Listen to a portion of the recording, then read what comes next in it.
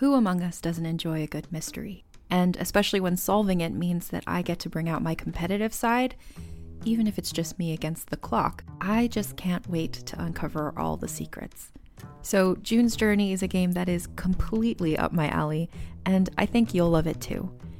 In June's Journey, a hidden object mystery game, you play as June Parker, who's on a quest to solve her sister's murder and uncover her family's many secrets. Each chapter brings you deeper into the story, and it's set in the Roaring 20s, so beyond uncovering clues, you get to experience the glitz and glamour of the time. June's Journey is definitely not a game I play mindlessly, which I love because I get genuinely invested, and a lot of it is a race against time, so there's a little fun added pressure of trying to find the clues as quickly as you can in each scene. There are also tons of ways to customize the island that you're on, learn more about the characters, and then new chapters are added weekly, so you really can't run out of things to explore.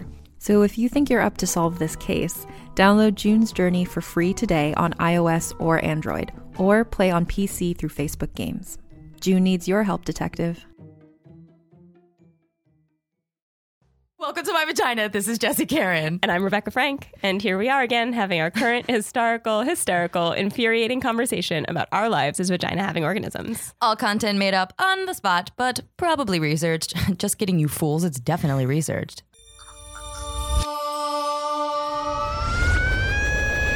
Welcome to My Vagina. 17 real life would you rathers I, a woman, have had to ask myself. So the first one is, would you rather have a career or a family? Oh, God. I pick career. Career? Yeah, why do I have to pick one? Yeah. That should be the real question. Yeah, you know? Katie Hannigan has this great joke. She was just on Colbert where she's like, women can't have it all, career or family, even though it's two things. Right? And like, women are so used to multitasking everything. Yeah. But that's Yeah. we're literally asking for two things. Like, Yeah. can we have a stable family and a stable career and not get fucked for having one or the other? Right. Or shamed for one or the other? Right. I refuse to answer that question. Well, I want both. But I right, want career so- right now first. Right. So this is why it's so funny, because these are all this is super tongue in cheek. So a couple down is, would you rather be called sweetie or ma'am? Ugh. I'd rather be called cunt. Yeah. All right, there you go. We can open this up. I hate both. I hate them so. I'll take ma'am. I hate being I think called I'd- sweetie by an older man. I fucking hate it. Yeah, sweetie or honey. It's like, like diminishes bitch, you. Please. Yeah, I would pick ma'am too. And ma'am is like so associated. I think we're taught to be angry about that because it means that you're an older woman. Mm-hmm, associated with age. Yeah. Yeah, I'd pick ma'am too. This list is so good. Would you rather shoot literal botulism into your face or look your real age, you hag?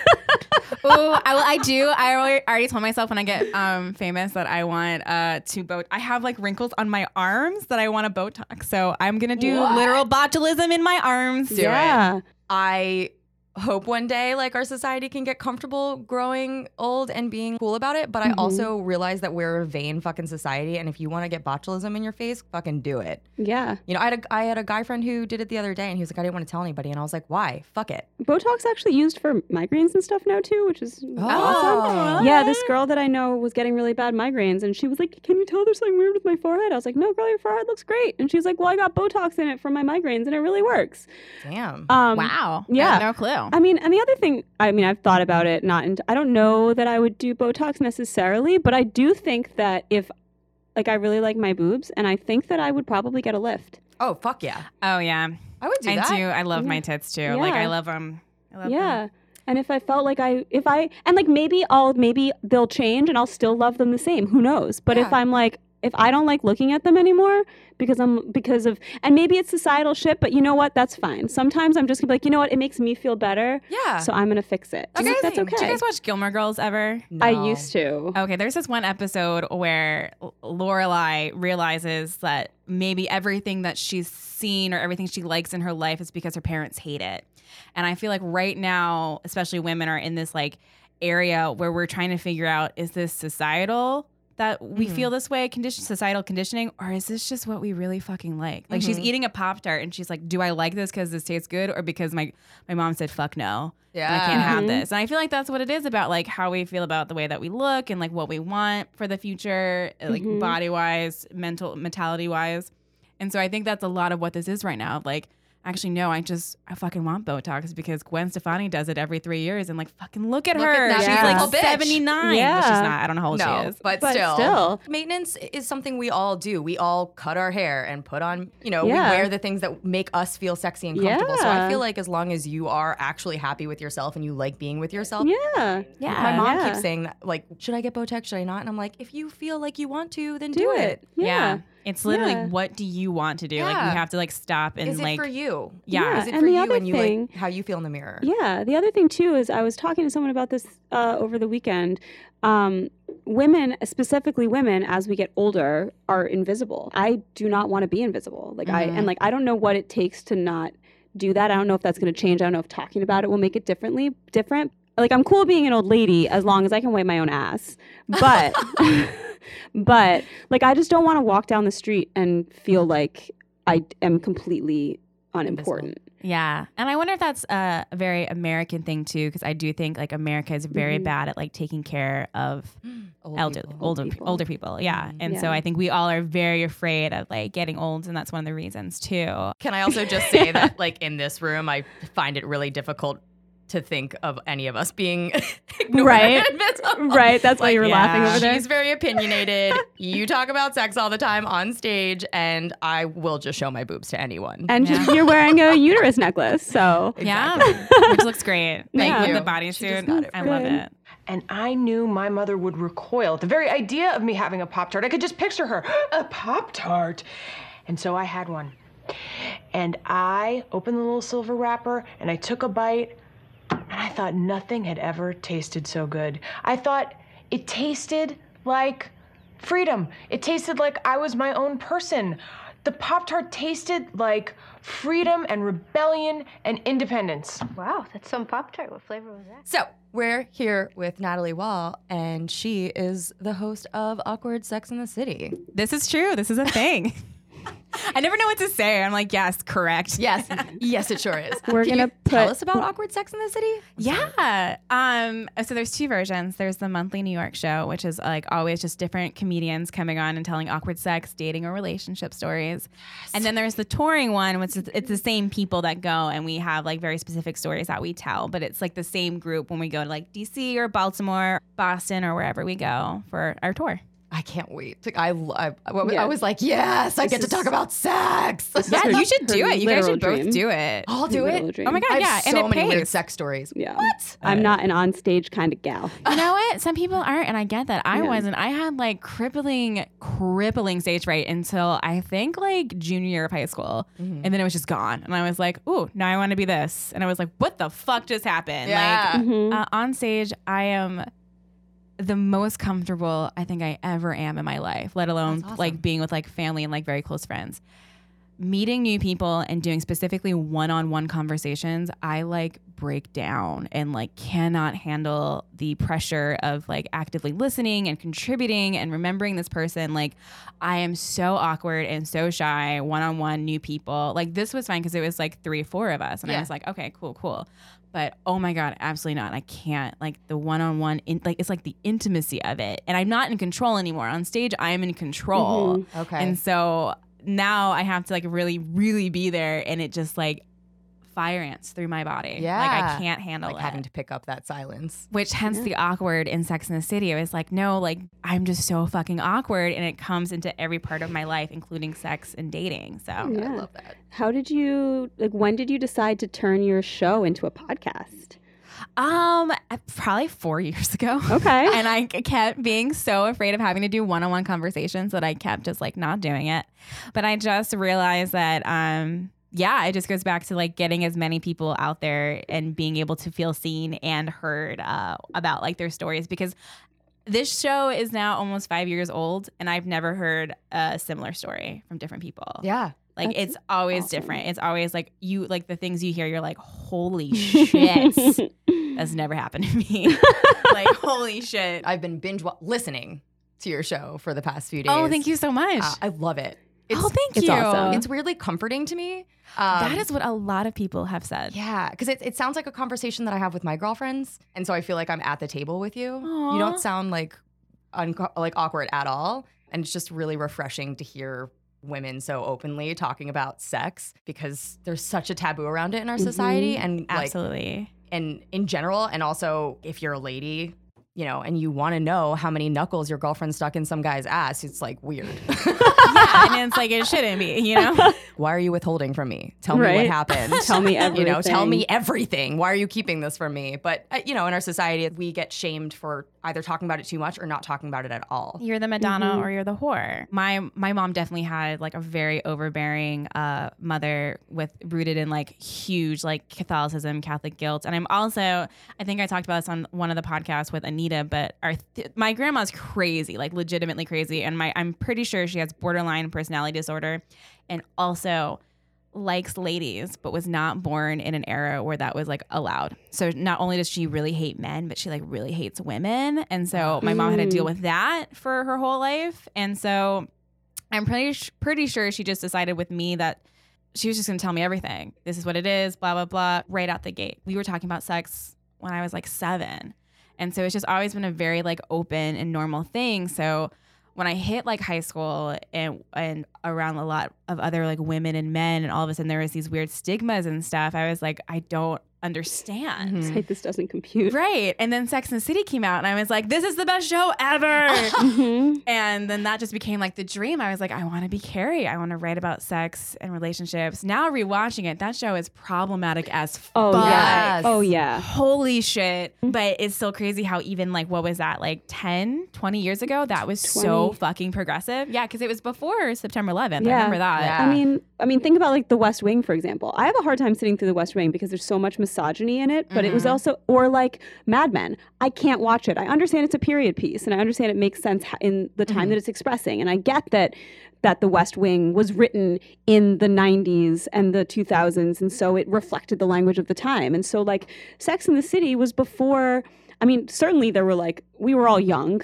And so that's one thing. But it's like, as a society, Twitter wasn't around, so we didn't have access to people that aren't in front of us all the time. So we weren't having these things brought to our attention in terms of racism and other stuff that should have been talked about. I'm sure there were people talking about it, but not in any media sources that I was reading. I mean, I still watch Friends, but it's hard because it's like a petri dish of like racism, misogyny, and homophobia. And so sometimes I'm like, ooh, yeah, it's crazy. But it still has its value, I guess, is the point. Yeah. Even if it's like a little bit nauseating sometimes. It still has its value. It taught us a lot. Like Samantha taught us everything we ever need to know about, like when she was like, I'm a trisexual, I'll try anything. It's like, yep, that's called pansexual. This is like a real thing. Like, let's talk about it. How they handled like bisexuality was awful. Carrie dated that dude.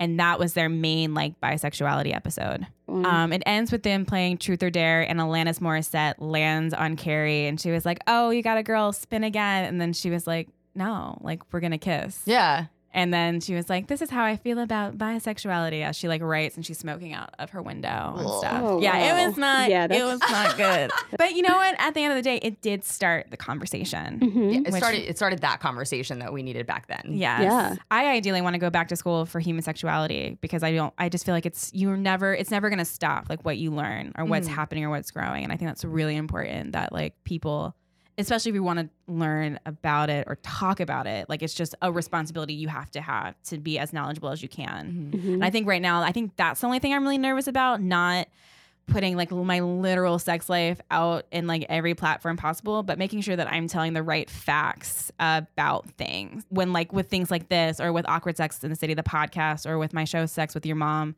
the adult sex ed game show, it's like you have to research. Like people do not know things. Don't fuck it up. Like don't. To them, this is the monologue I have to myself. Like you don't want to give them wrong information. You can be funny and respectful at the same time. Right. Yeah. And you're fighting against the wrong information, right? Right. Yeah. And so you want to make sure that like if people are coming to you for something and you're not an authority on necessarily, but you do want to make sure your information is correct, because we all know, as we've talked about here a million times, the access isn't there. The information's not there. People aren't being taught early enough.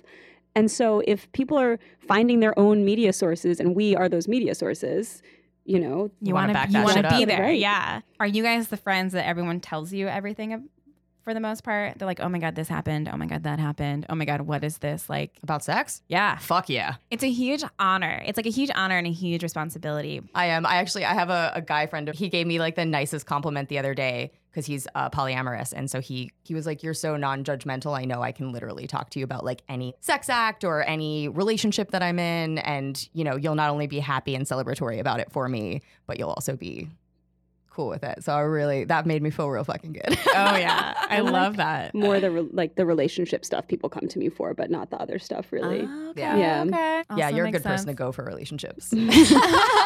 She's like, done it. Yeah, I feel bad. I definitely lean on that a lot. Don't feel bad. I'm like, hey, let's talk about this for the 168th time, okay? You know that thing that happened? I want to repeat it until it makes sense in my head again.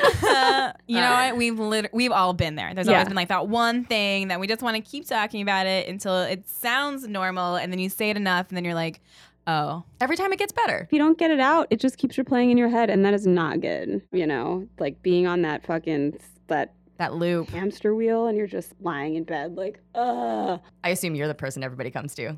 I absolutely am. Yeah, I am. Which has been that way for as long as I can remember. Because I actually didn't lose my virginity until I was 20. So my mom was a registered nurse, and like I said, she was like super open with me. Like she would be like, you need to have sex before marriage, sex with more than one person, like preferably at the same time. So she also then would tell me in high school that the pill and a condom and me and my brother are still here. And I was like, there's no way in hell. Like, this is actually a bit. It's like, I was like, there's no way in hell that she's not lying to me. Like, there's no way. She's sold me everything else. Turns out she was fucking lying. But, of course, Yeah, you're using a condom, you're on the pill, you're fine. Certainly not twice. Yeah, that's true. Yeah. Yeah. One time, I don't know, maybe, but not twice. Yeah, it turned out they weren't using anything. They, and it was with my dad, so I guess it's fine. But, like, the first time, I think she, they weren't using anything, and the second time the pill was making her feel fat, so she went off the pill. Yeah, so total bullshit. But she said that to make sure I didn't have sex. Oh my God. But she wanted you to have sex before marriage, just not in high school. Yeah. So, and when I confronted her about it, I was like, were you lying? She was like, yeah. Did you have sex? And I was like, no. And she was like, good, lie fucking accomplished. But I had told myself, I was like, I'm not having sex in high school because fuck these dudes. Like, I do not care about any of them. And then in college, I was like, I'm not having sex until 8 months before I graduate. So that way, just in case something happens, I still have a diploma before I have a baby. Oh my God. And that's also, your awesome. mom basically told you condoms don't Yeah, work. totally. She told me pills don't work. She's like, you're fucked, basically. You're going to have a baby, so just know. Like, I imagine sperm with, like, their boxing gloves on and, like, you know, a katana sword, and they're like, fuck you, condom, just, like, rips through it. We're coming in. Speaking of awkward sex, I don't know if I should bring this up, but I really want to. I don't think my mom listens to this. Oh, yes, do it. But my dad told me, he always forgets, but I kind of believe him. Sorry, Mom, I love you. But he told me the other day, we were having a drink, and he goes, I got your mom pregnant on the first time. And I was like, I know, you've told me. You don't have to tell me again. Yeah, you're like, I'm good. Yeah, and he goes into greater detail about his sperm and starts telling me that they have helmets because they can work their way through anything. And that's why I'm here. They're like worker ants. Yeah, and he wouldn't stop saying it. I was like, I get it. Your sperm are strong. Shut it down. Shut it down. Oh my God, your dad is so funny. He also alluded to the fact that I might have a brother. And I was like, could you give me more information? He's like, she won't tell me. And I'm like, Jesus Christ. Like, for fuck's sake. Wow. Thanks, Dad. Thanks, Pa. Yeah, right? Oh my God, I love it. This doesn't surprise me, having met him.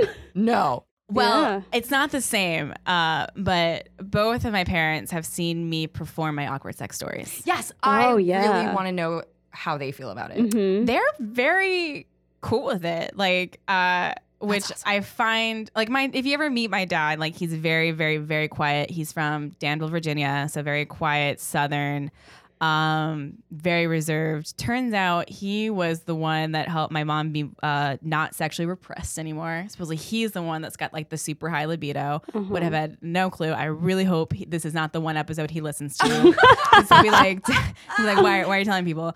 Because you would never know. Like, you'd never guess. You'd never see it in him. So like, we would never have a ones. conversation like that ever. Right. Yeah, my family's weird. I love it. I mean, my mom wouldn't have that conversation with me.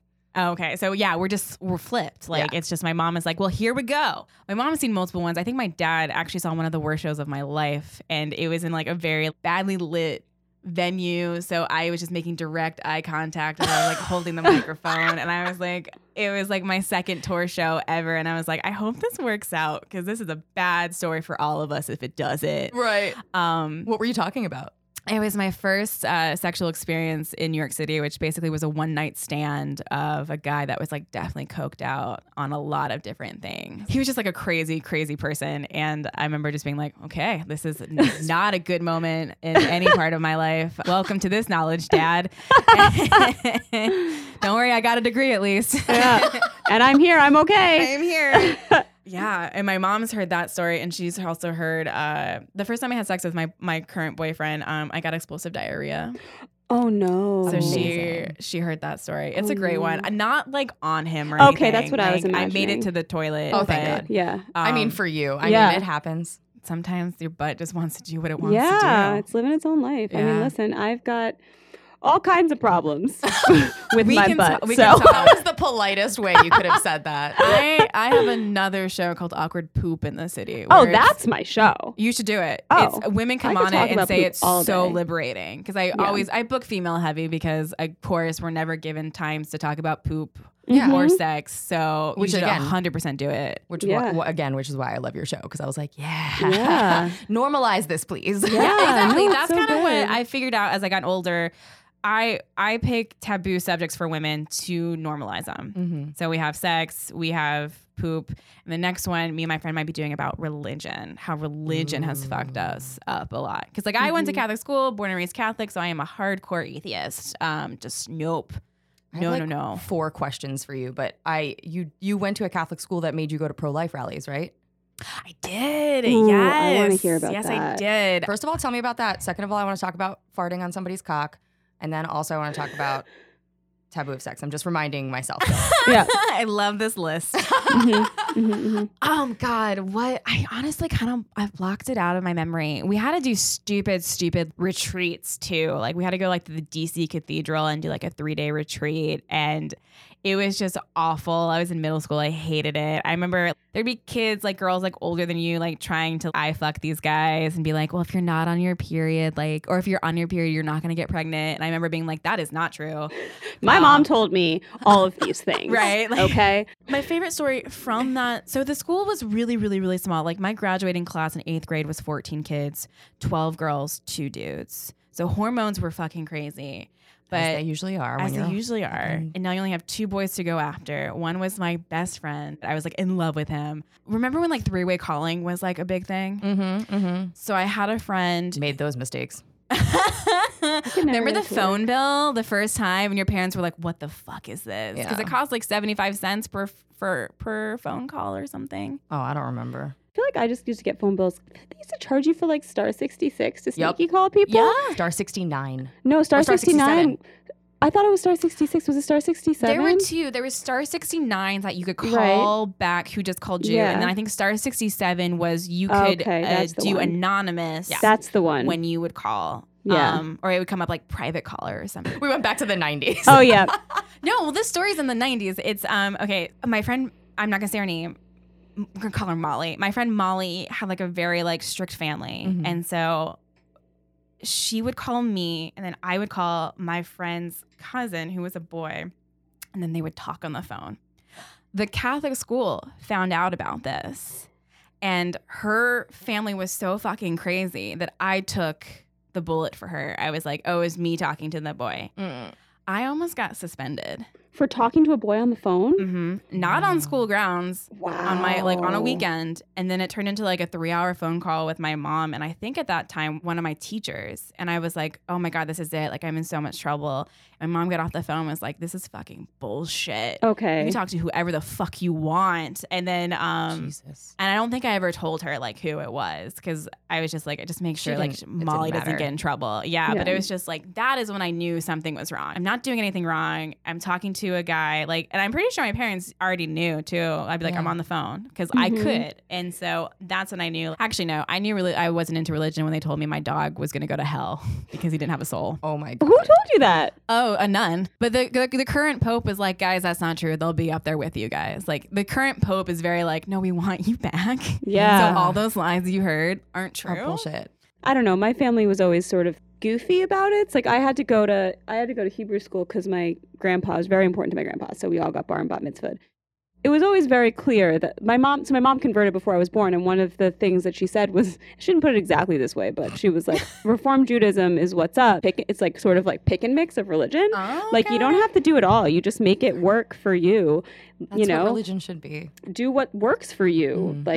Take the morals that work for you and put them into your life. And I busted recently one of the biggest myths, which was, okay, we're at the beach, sandbar, right? Okay. We're at the sandbar. So we walk, like an actual sandbar. So we walk through, we go swimming, and then there's a sandbar there. And I realized Jesus did not walk on water. He found a sandbar, you guys. A fucking sandbar. It was a fucking sandbar. What a fucking liar. That's right? a genius.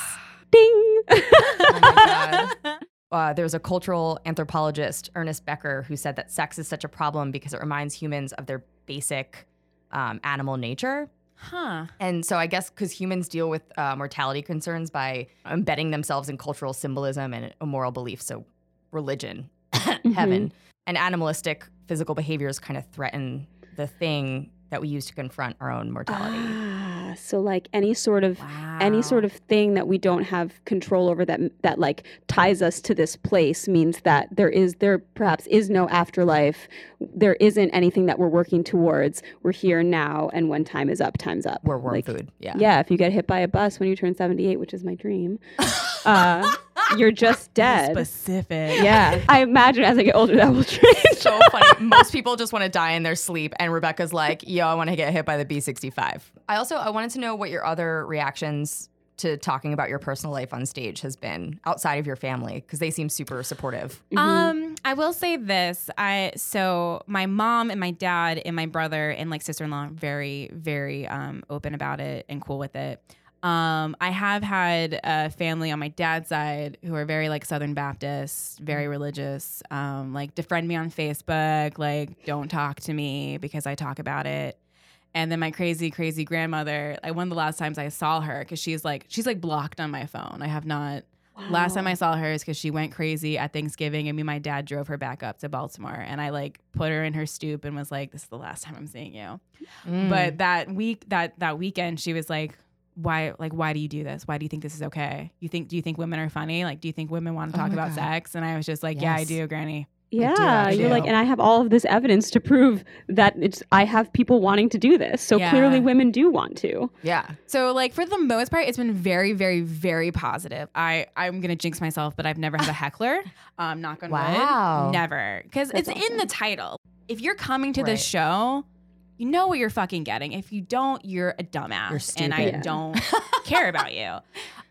It's just that. It's like the family, like those family members, which I honestly don't give a shit about. And I think my parents don't like that I've so quickly disowned them. But I've never judged them for their like religious background. So fuck you for judging me on what I want to do with my career and like pretending like you've never had sex when you have multiple kids. Right. Fuck off. Where do you think they came from? We all know the crane's not a thing. Right. Like why that's what I don't get. Like why deny this thing that we all do and love? Like porn. Like why do we deny that we love porn? Porn's great. Yeah. Stop pretending like it's a bad thing. We all fucking watch it.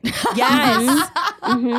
We spoke with this really awesome person, Leigh, and they were talking about speaking to people about sex workers. They do a lot of sex worker advocacy work, and they were talking about it and saying that one of the things that they always try and bring up when people are arguing with them about how prostitution or like sex work shouldn't be legalized and all this other stuff is they're like, well, do you watch porn? Because if you watch porn, then you're participating in the industry. Participating in sex work, yeah. Exactly. And so like, are those people just not supposed to have any protections? Do you want that to not exist anymore? Do you want it to be less safe? Do you not care? You know, it's a really interesting that's approach. A total like ace in your back pocket. Yeah. I loved it. That is great. Welcome to My Vagina started the origin story, which I'll go into in a more eloquent way, but next time. But the origin story of Welcome to My Vagina happened years ago, and years before I even started the web series. It was me and my girlfriends were sitting around a table talking like kind of the way you and Brittany were talking about our sexual encounters. And also, you know, I think one of us had a queef happen. And so we were talking about these things openly and honestly because I'd been friends with them. We're very close and we were all pretty comfortable with our bodies, you know. Well, for the most part. I was not so much younger, much more now. Yeah, but totally fair. Yeah. Right. But, you know, we were talking in a crass manner, I guess, according to this man. And he like kind of passed us by and was like, women talk about this? And I was like, the fuck? I was like, welcome to my vagina, bitch. Honestly, that's how, awesome. Yeah, that's how Welcome to My Vagina came about. That is amazing. I didn't even think about the web series until years later, but it kind of stuck in my head because it became like an ongoing joke. Of course. You know, I think the guy was a friend of ours, but he kind of looked grossed out and was like, women talk about this? And I was like, yeah, motherfucker, we talk about it. You talk about it, so why wouldn't we? Yeah, why the fuck would we think that women talk about all the time? I don't know. But, you know, and then I have received a lot of negativity, probably because it's online. And so, you know, for the web series, we have a lot of bad comments. We've had a little bit for the podcast, but I don't think people have caught on yet. We're ready for the hate mail. But I do know, like, I've had a lot of roadblocks for having a show called Welcome to My Vagina between family members and boyfriends. That's a big one. Some dudes are not okay with it. No. Yeah. No, he was not comfortable with me talking about sexuality and particularly mine in a public, personal way. And it was very shaming. And I still feel that way sometimes where I'm like, this is who I am. I feel very comfortable naturally talking about sex and my sex life. But occasionally I'm like, oh, this puts me in a category of that type of woman. You know, and rationally I know that that's garbage because yes, I am that woman and I'm proud to be because it's amazing and I'm sexual and I'm comfortable with my body. But in, you know, that irrational societal box in the back of your head, you're always like, oh, this guy doesn't even want to look at me because I'm tarnished. You're the co-owner of a story if you have a sexual encounter with another person. And so, you know, putting it out, of course, you think about things like not giving the person's name. You know, you don't want to put the other person's name out there without their permission. Which I'm really bad about doing, and I have a lot. It's hard. It's hard. I keep a blog, and so it's easier in that context because I can like go back and edit and stuff like that. But you know, I do try to be as anonymous as I possibly can about, you know, who I'm talking about. But I feel like there are stories. If we want to fucking talk about whatever the fuck we want, we can, as long as we don't like quote unquote incriminate another person. I try to ask people if they're cool with me using their names, and if they are, that's great. Anyone who thinks that they can censor our sharing of our own stories is like, they can just shut right up. Yeah, honestly, they're not an ally. They don't understand what's going on. Exactly. If people really want to censor you like that, if friends or boyfriends or girlfriends, family, yeah. I'm just not a blood is thicker than water type of person. Like I also come from a military family, so like it was just that core group for like my whole life. I don't think it's affected me that much as it may for other people. Like I've just been like, fuck it. Like you weren't there whole life. Like why should I care now as an adult when I'm doing something that possibly doesn't go with your standards? Yeah. If you're toxic to me, like if you love somebody, you're going to be supportive of what they love. Yeah. And if you're not and you're a toxic person in my life, I don't give a fuck if you're blood. Yeah. And like this whole idea that like what we talk about should like reflects poorly on people in our family is fucking nonsense. You know, you only think that because you're so small that you're so worried about what other people think about what the fuck I'm doing. Like, don't worry about it. There's a lot of projection. Yeah. There's a lot of, I think, like jealousness of being so open. I think a lot of people really, truly don't get to do that. And I think there's a lot of just kind of like stuntedness, like emotionally and mentally, a lot of ways, which it's probably maybe one of the douchiest things I've ever said. You're just stunted. But if it's true. I'm curious what the stand-up world is like for you as a woman. So that's actually a really interesting question because I'm bad in groups. I've kind of stayed away from the stand-up crowd. Like I'm not really a part of it.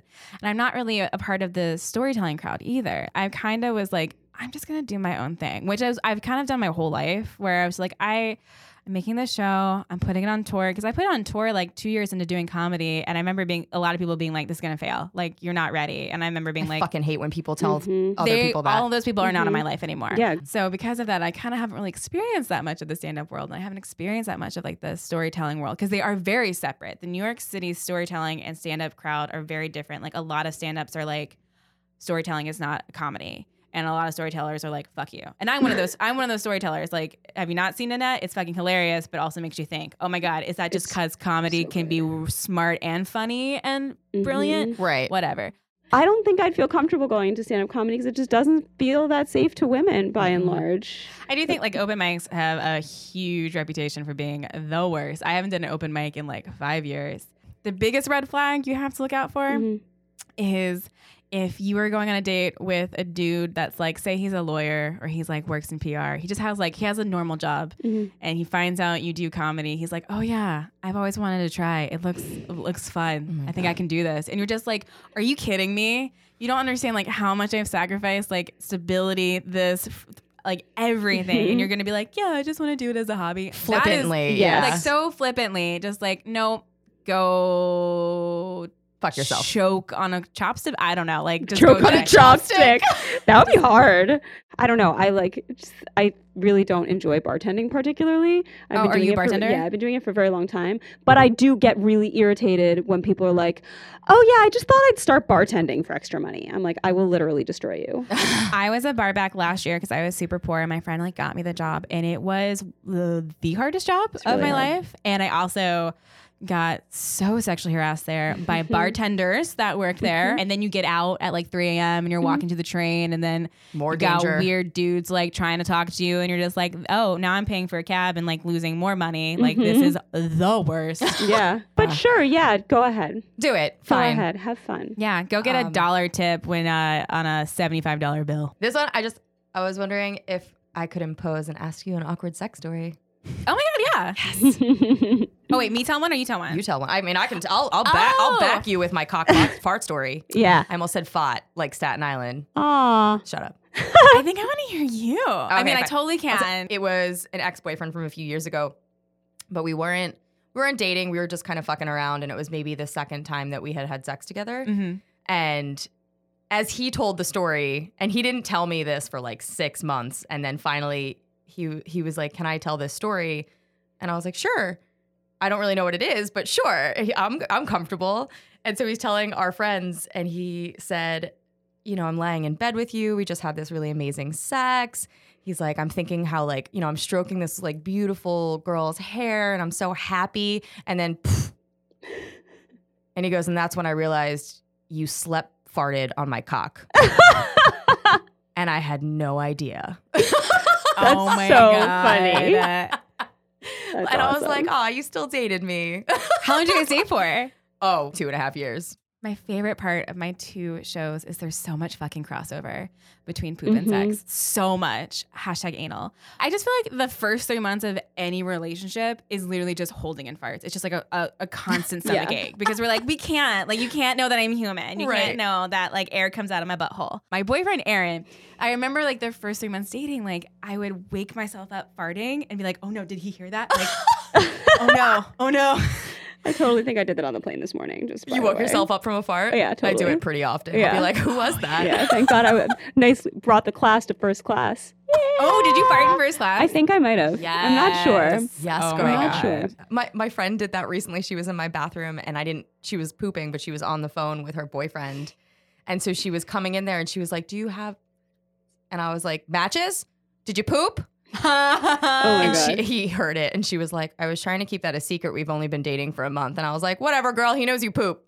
But like how many times, I mean, I know I've done this a gazillion times where you start dating somebody, it's the first few months or like month and a half and you stay over their house a couple of times. And then like, I'm a morning shitter. I mean, I have really bad stomach problems. So like, I basically just shit constantly from like when I wake up until 1 in. But we can talk. We can talk.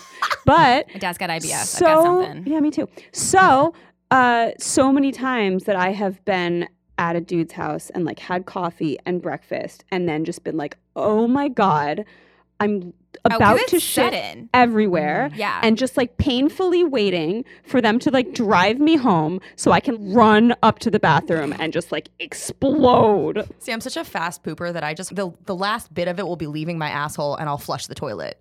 So I just, in my head, if I flush it, The smell won't within be there. 3 seconds, it'll be gone. Like it never existed. Yeah. See, I It's like if you poop fast, eat standing but- up, like you like lose like weight or something. Like Yeah. someone used to say, always say that. Yeah. It's like, okay, Jackie. All right. Yeah. Sure. I don't Shut your know. stupid mouth, I feel Jackie. like I poop fast because it's usually an emergency, but I think probably IBS, that shit stinks. Yeah. So like Yeah. that's, and I think it's actually only in my adult life because I was thinking about this morning. I was like, when did I start planning vacations or like sharing hotel rooms around like whether or not other people would be hearing my poop or smelling it? When did that happen? That's like a thing. Girl, we're the same. Like my dad cannot be anywhere unless there's 2 bathrooms. Mine too. Mhm. Do we have the same dad? We might. Wow. Because they're like, you never know when it's going to happen. That was the other thing my parents were very, very, very open about. And I have learned there are 2 camps. There's 2 family camps of either like you are like fecal friendly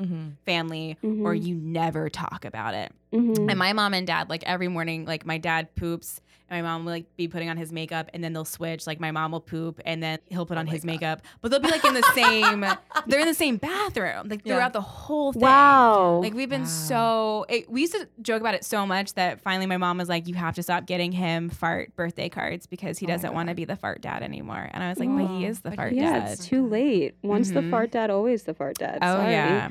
Have you got I remember my grandma being like, I don't eat nightshade vegetables. And I was like, the fuck is she talking about? And you're like, and oh, now now I'm I like, yo, know. she knew about the nightshade. and you just put her in a corner and was like, goodbye, grandma. This is why we take care of our elders. They know. They know about nightshade and all kinds of stuff. Well, I think it's over. I should never have farted. Jesus, Carrie, that's it. I've heard enough about the fart. It's not the fucking fart. I know it's not the fucking fart. I think I'm in love with him and I'm terrified that he's gonna leave me because I'm not perfect. What if he never calls and 3 weeks from now I pick up the New York Times and I read that he's married some perfect little woman who never passes gas under his $500 sheets? When did you get so obsessed with being perfect? I don't know. It's something about him. I mean, you should see me around him. I'm not like me. I'm like together, Carrie. You know, I wear little outfits. You know, sexy Carrie and casual Carrie. Sometimes I catch myself actually posing. It's exhausting. Well, then stop. Why don't you show him more of this, Carrie? She's pretty great. You know, what if he doesn't like her? You write for Redbook and you wrote a lot of stuff about semen. So could you throw some semen facts out? Oh, shit. Oh, my God. I know that it's one of my favorite articles I've ever written too because I have a Teenage Mutant Ninja Turtles Secret of the Ooze reference in it. But I do love writing for Redbook. It has been one of the greatest learning experiences of my life. Like the amount of stuff I've learned about sex and just having like so many people be like, thank you for like talking about this. Because like Redbook is an old ass magazine too. And it was not known for like talking about sex so openly. Right. Yeah, so I said, sure, sperm helps make babies, but what else do we know about jizz? Let's all get Teenage Mutant Ninja Turtles on this junk and find the secret of the ooze. My favorite line I've ever written in my life. My favorite, which I think people really forget, is that semen is acidic and it will burn your eyes. I liked that fact. Well, my friend, who she's doing the podcast tomorrow, one of the first stories she ever told was the first time she had sex, the guy like jizzed on her stomach and she didn't know what to do. So she like played with it on her stomach and then she like touched her eye. No. Yeah, and that's when she found out. No. And so that's always been one of my favorite facts because it's like, no, don't put that in your eye. If semen tastes good to you, that you might have a zinc deficiency. Yeah. Because that has never happened to me. So I guess no, I've never had it taste good either. Which a lot of women do have a zinc deficiency. So it's like important to know because it like can really fuck up your body. I also love that semen has a bleachy smell and it's only because of spermine and they don't know why spermine smells bleachy. Weird. Yeah. Like I always found that really, really interesting. Do you guys know about sperm trees? No. Okay. What? I mean, they're probably not called sperm trees, but in Philadelphia, there's like a few streets. Oh, I do. Yeah. And you walk by and it fucking smells like semen. Yeah. In the springtime. When they bloom, you walk by and you're like, motherfucker, it smells like somebody just whacked one out. Kind of like our ginkgo trees. Have you ever smelled the ginkgo tree? That's what it is. I think it's ginkgo trees. Oh, okay. They do smell awful. These are like pink flowery ones. They're beautiful. But they stink. Yeah, I think it's ginkgo. If I remember correctly, a stay-at-home dad told me about them. In Central Park, they were a gift from either China or Japan to us. Like, but they like literally suck in toxins, which is part of why they smell. And they expel semen. You can get pregnant if you put a ginkgo. That is the 7th fact on this article. I feel like I'm totally full of shit though. That'll be in the episode notes. I remember them being like, because especially like the bulbs when they fall and you step on it, like it's really, it's like a then you get pregnant. stink bug. Yeah, that's how. Yeah, that's how. Yeah, and if you wear a condom, it doesn't work. That's how baby. Yeah, exactly. Condom and a pill, you're still screwed. One of the reasons you should pee, both the dude and the lady should pee, is because while pre-cum does not have sperm in it, if they did not pee beforehand, there may be sperm left from their last ejaculation. Whoa. Like if you do like two in a night or something, like, but if you pee, it's coming out the same duct. Right. It will like clean it. Oh well, I always pee after sex. Yeah, and women should should always pee. Women should always pee. That's how you like stop UTIs. Like just fucking pee after you have sex. See? But the dude should do. See, I'm you're healthy. Not you using are. Protection. Use protection. Like just use protection. Put on a condom. Yeah. Like, but if you're doing like the pull out method, that will increase its chances of no babies. Right. Yeah. Right. We're all. I'm in the no baby club right here. Yeah. It's my dream for the time being. Oh yeah. Once Trump got elected, I got that IUD up there real quick. Oh yeah. Oh yeah. Don't want to tempt the gods. I'm that maybe baby later kind of girl. Maybe baby later. Yeah. Oh yeah. Totally. I just feel like I'll borrow my friends' kids. I feel so bad for my kids because I'm gonna be like, we're talking about sex right now, like while they're in the womb. Like Jacqueline Friedman's just like on cassette tape, and I have like the headphones like around my belly. Like they're gonna be. You're like, fuck classical music. This is what we're doing. Here we go, guys. Let's plug you. Can you tell us what you are doing now, what you're doing in the future, what's coming up? Find you. What your Twitters? Twitter, Instagram, everywhere you want to. All the socials are at Awkward Sex in the City. Mine personally are, I think I just changed my Insta to like Natalie with like G in the front, like a Nat. Awesome. Because like, why not? Yeah. I do it every month. And we'll put all that information in the episode notes so people can find you. Thank you so much. Yeah. Thanks for coming. Oh. Also, it'd be cool if anybody wanted to send in a cool awkward sex story. Oh, for us. yeah. Please. Yes. Yeah, we'll read it. Email us. Anonymously. Do it. Like. Do it. Yeah. It's very liberating, guys. Just email it, do it anonymously, or put your real name. It's real fun. It's a great time. Tell us your weird shit. Yeah. All right. Cool. Thanks for coming on. Yeah. Thank you for having me, guys. Fun. Whoop. Thank you for listening to Welcome to My Vagina. It's time for us to slide on out of here. God damn it. Doesn't sound right when I do it. I know. Places you can find us on Instagram at Welcome to My Vagina. We're trying to get 1,000 followers to tell your friends. And Twitter at Welcome to My Vag. We also have a website, welcometomyvagina.com, which leads you to my YouTube page. Also, Welcome to My Vagina. And there's a blog section where I have posted a couple of things, but we're also looking for writers. So if you have interesting opinions, if you are a person who wants to break into writing and wants to share your voice, we're looking for diverse opinions, all sorts of different people. We're basically looking for anyone who's not a cisgender man. We definitely want you guys to be allies, but right now we're looking for other voices. Yeah, and also we love our white women peers, but we're two white women sitting here, so we'd love more diverse voices. Also, thank you so much to our producer, Caitlin Moldenhauer of MoreBanana Productions. Please check out all of the work from this all-women network, including World Stealers, There Will Be Porn, I'm Listening with Anita Flores, and Awkward Sex in the City with Natalie Wall. Yeah, MoreBanana Production is killing it. Yeah, guys, we're kind of taking over the world. And don't forget to review us. And subscribe and tell your friends. Yeah. And we're going to have merch soon. Merch. I don't know why that word always makes me think of Merkins. Ooh. Merkin merch. Also, check out all of Rebekah's writing at franklyrebekah.com. Dun, dun, dun. Yeah. All right. And See email you us. next Tuesday. See you next Tuesday.